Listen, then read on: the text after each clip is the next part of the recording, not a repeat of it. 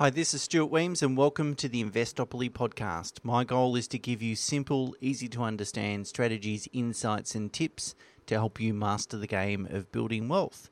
And in this episode, I'd like to talk about all the negativity in the market at the moment. Things like fears of a global or domestic recession, the US-China trade war, Mr. Trump's rhetoric, Brexit, low interest rates, in fact, falling interest rates and possibly zero or negative interest rates. What will the property market do? Will it recover, or is it all over for property? All these things are really common in the media lately. And the problem is that they seem to dominate the news and they confuse people. And even worse still, they can create some inertia. You just don't know how to navigate these changes, all these seemingly turbulent times, and so you end up not making a decision at all. Whereas I believe it should be relatively easy to navigate these turbulent times. In fact, any turbulent time, if you stick to the right, fundamentally sound investment strategy and approach, and that's what I'd really like to talk to you about. Now, last week, the Australian share market between Tuesday and Thursday fell 3.7%.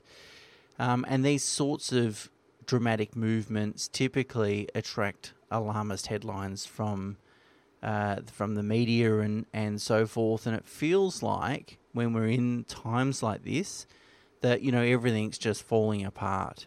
But, in reality, actually, even taking into account the fact that it fell 3.7% last week and has now made up about 1% since then.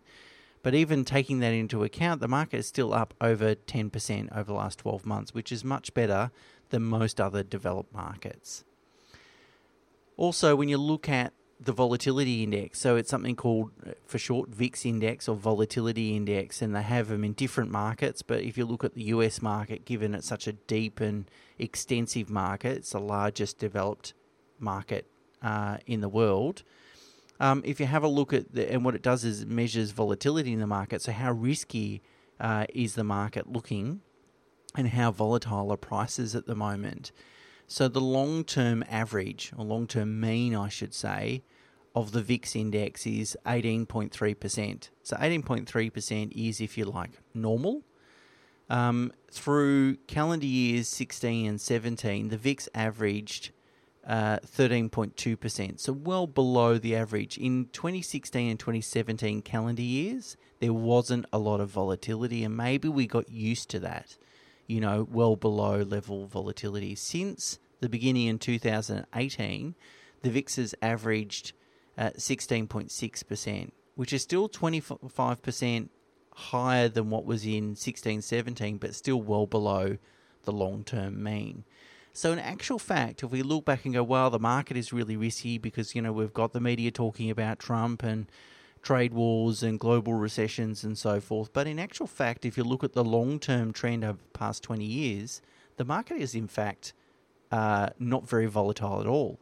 And if you compare it to 2008 to 2011, which is really, covering the heights of or lows, I should say, of the global financial crisis, volatility was almost twice as high as it is today. So the point I'm trying to make is that it's important to focus on the data and facts rather than how the media is making us feel. Because a lot of these stories make us feel uncertain and a bit worried and a bit concerned. But the reality is when you look at markets and the fundamentals behind them, it isn't as bad as it might first look. So the best way to deal with these often over-exaggerated topics, that the media in particular love to talk about, is to really ask yourself, what impact will these things have in 20 years' time from now? So in 20 years' time from now, will I be looking back in 2019 and saying, wow, that happened? For example, the global financial crisis is something that is significant, and has been significant. You look back and think about 2008, 2009, it was a tumultuous time and there was lots of changes and lots of risks and things happening in the marketplace. But if we have a look at, what's the impact of Brexit in 20 years, I suspect, and if I'm if you ask me to bet, I think Brexit will just slowly disappear. I think they're going to have to maybe have another referendum and re-vote on it and clarify what leaving the EU really means and what the constituents really want out of that process. And if I was a betting man, I think I would be betting on that it's just going to die a slow death and disappear. And if that's true, if we have a look back, what is the impact of Brexit? I don't think really from a global market perspective, Brexit is going to have a massive deal. So that's really the important thing. Take a really long-term perspective on all these things. Ask yourself, do I really think this is really going to have a big impact in 20 years, 30 years from now? And almost always with these issues that dominate the media, almost always they're very short-term issues that won't really have an impact to long-term investors. For example, markets and economies have always moved in cycles. There's a recession, there's a boom time. You know, a boom time always follows a recession always follows a boom time. It's not a new phenomenon for long-term investors. Governments change trade terms and strategies and so forth, and markets and businesses always adapt. You know, so that a lot of these things aren't really new. So I guess what I'm sort of saying is play the long game. Focus on the long-term outcomes. And if you do that, you don't need to get distracted by all the short-term noise. And as such, it's less likely that you'll make a decision that you regret in the future, which includes not making a decision, because you could regret that too. The thing is, short-term thinking does create a lot of unnecessary and extremely unhelpful anxiety. You end up focusing on, you know, whatever's dominating the news in that particular day, and there's always something to worry about. So there's always a reason not to invest, always a reason not to take the risk. So to avoid it, you need to really focus on what's going to happen 20 years from now rather than 20 days or even 20 months from now. Now, from a practical perspective, there's a few things that you can do as well. And if you're a share investor, you need to do two things, which is understand that you need to adopt the correct methodology and then skew your investments towards markets that are better valued. I want to come back and explain that in a second. If you're a property investor, it's really about leveling up on quality. Don't worry so much about valuation. So let's talk for what are these two elements for share investors. So firstly, the methodology question is that if you share my belief that the equity markets, the equity bull markets are going to come to an end sooner rather than later, whether we're at the end today or in 1 or 2 years' time from now, is questionable. But the bull market, particularly in the US, can't continue for another decade, or at least it's very, very unlikely. So if you share that view, then what you need to do is adopt a value-based approach. And I've done a podcast on this a few weeks ago, and you'll certainly see the blog on our website about what is value-based investing, but it's really about investing in companies that have very sound underlying fundamentals. You know, profit, strong balance sheet, good dividends, low valuation, these sorts of things. So if you skew your investments towards more fundamentally sound companies, they will weather economic storms and any other storms created from trade issues or restraints a lot better than companies that don't have sound fundamentals. In terms of valuation, you skew your investments towards markets that are more fairly valued or look undervalued by comparison. And by definition, then you're skewing your investments away from markets that seem very overvalued. And it stands to logical reason that if you invest in a company or a market while it's cheap, you know, that your upside is or can be pretty enjoyable, positive.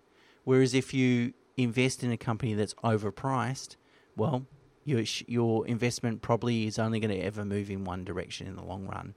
The market will correct, that overpricing or that premium will evaporate, and you'll lose some capital. So for shares, go value investing and skew towards markets that are better priced. For property, it's just all about quality. You know, it's really focusing on the basics of supply and demand. A strong land value component in an area that has a lot of scarcity that's going to benefit from sustainable and excessive demand. That is, demand is always going to outstrip supply. And remember, historic performance with respect to direct property is an excellent guide of future performance. So the best way then you can protect your investments if you're making a new property investment, level up on quality. If you can get yourself the best quality property in Melbourne, Sydney or Brisbane, that of course in the long run you're almost always going to do well. Valuations with why don't you focus on valuations as much with property as you do with shares, or why am I saying you don't need to? Well, really because equity markets in the short term are based on popularity, and they can get overvalued, and they can get overvalued by a significant margin. So, the intrinsic value or the real value of a market or a company can be, a lot different to the actual market value. Whereas with property, prices are a whole lot less volatile, mainly because of transactional costs with property and because of the amounts that we're investing, or the amounts that it takes to buy an asset. And as a result, prices tend to not move that far away from their intrinsic value. So even in a really hot market, it's difficult, unless you're a complete fool, difficult to really substantially overpay for a property. So therefore, quality will trump the price that you pay. Even if you pay 5% more than what you really need to, 5% above its intrinsic value, if you've bought a 10 out of 10 property, in the long run, over a 20 or 30 year period, it's not going to make or break your investment. Whereas if you go into an equity market that is substantially overvalued, which can happen, that the studies show that your starting valuation is a really good indicator of what your future returns will be. And so if you do that, chances are your investment won't work. The other thing you can do is look for opportunities. And look, if you're looking for problems, you'll probably always see problems. If you're looking for opportunities, you will also hopefully find those opportunities. And sometimes this short-term market noise, this popularity, can create opportunities in the marketplace. For example, the US-China trade tensions have really weighed on emerging market valuations. That is, they've really pushed valuations down to a level that, seemingly emerging markets look cheap. Emerging markets include businesses that are listed in countries such as China and Taiwan and India and so forth. And they're typically not developed markets, so they don't necessarily have a lot of reliable oversight and regulation from a financial perspective, but they do potentially have significantly better growth prospects. Now, I did a podcast about basics of share investing, where I talked about using a PE ratio, a price earnings ratio, which is a good measure for how a company is valued, whether it's valued aggressively or conservatively and so forth. So you can certainly check that out. But the P ratio in emerging markets at the moment in the index is 12.8 times, which is very low for an emerging market. If you compare that to the US market at the moment, the price earnings ratio for the index, S&P 500 index, is 21 times, 64% higher than emerging markets. Normally you would see, because of the growth prospects, a PE ratio equal to or higher than developed markets.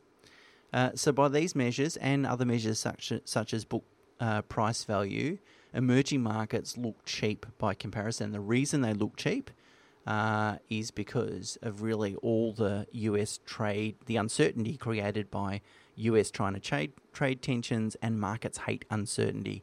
The uncertainty will disappear one day. Whether the Trump because of fear of causing a global recession comes to the party and makes an agreement with China, or whether Trump doesn't win the next election, whatever might happen, it will dissipate at some point, and markets then will probably return back to normalized levels.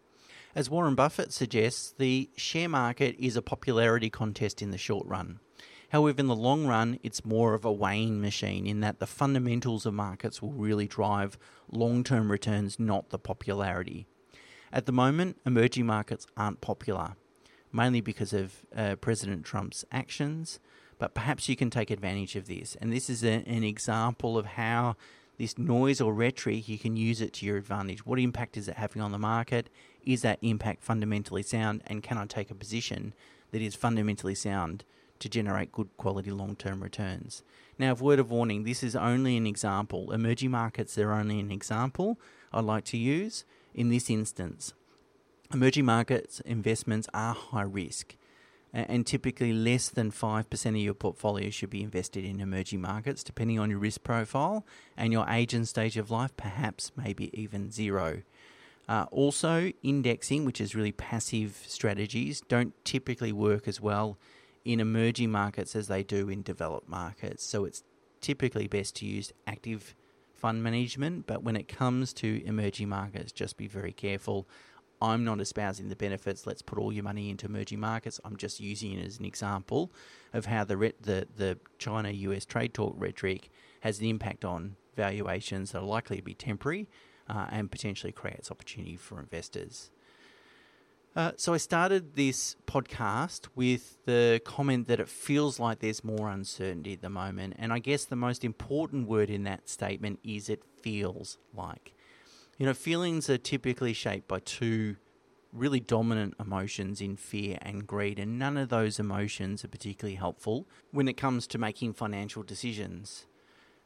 So therefore, avoid allowing the news of the day to shape your financial decision-making process, including the temptation to delay or procrastinate making a decision. Instead, put your feelings aside and just look at the facts. Make an evidence-based decision. Get astute, independent advice. And most of all, focus on the long run. Play the long game. You know, ask yourself, what is the best investment you can make today that will maximize your wealth in 20 years' time? And what happens over the next 2 years, for example, is completely irrelevant. Don't even waste your time thinking about at the 2-year time horizon. And that's the best way to navigate these seemingly turbulent times. Focus on those fundamentals and play the long game. That's it for this week. Until next week, bye for now.